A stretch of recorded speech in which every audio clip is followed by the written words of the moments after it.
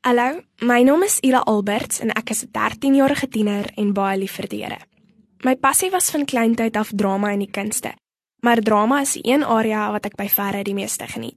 Ek het al aan verskeie toneelstukke en Steadfoots deelgeneem, maar ek het tot middel van jaar nog geen blootstelling aan die vermaaklikheidsbedryf as sulks gehad nie.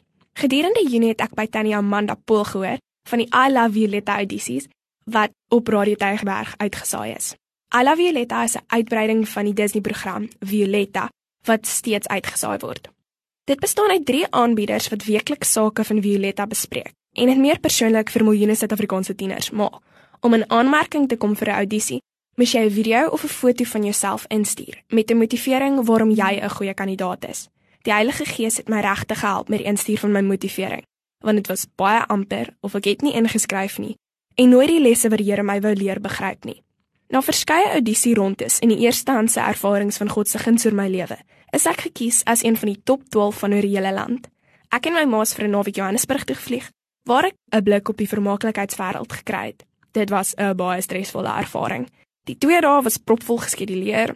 Ons het kameraopleiding gekry, was agter die skerms, was deel van 'n regstreekse JTV-opname en het bekendes van Jacaranda FM ontmoet. Van die deelnemers het ook die geleentheid gekry om deel van 'n regstreekse radio-uitsending te wees. Dit was alles baie opwindend geweest en tot my verbasing het die radiowerk my die meeste geval. Verder moes ons ook nog 'n audisieproses met sang, dans en aanbieding beleef en ons is aangetrek en gegrimeer deur professionele persone. Die hele naweek was regtig iets uit 'n ander wêreld, baie stresvol, maar baie opwindend. Toe die nuus gekom het dat ek dit nie gekry het nie, was ek egter nie verbletterd nie. Ek was teleurgesteld geweest, ja, maar die Here het my reeds uit vorige ervarings geleer dat hy altyd goed is, altyd in beheer is en dat niks gebeur wat die Here nie wil of toelaat nie. Dis in hierdie tydperk hierna wat ek eers die vrede, liefde, vreugde en intentionaliteit van God se karakter ten volle begin besef het.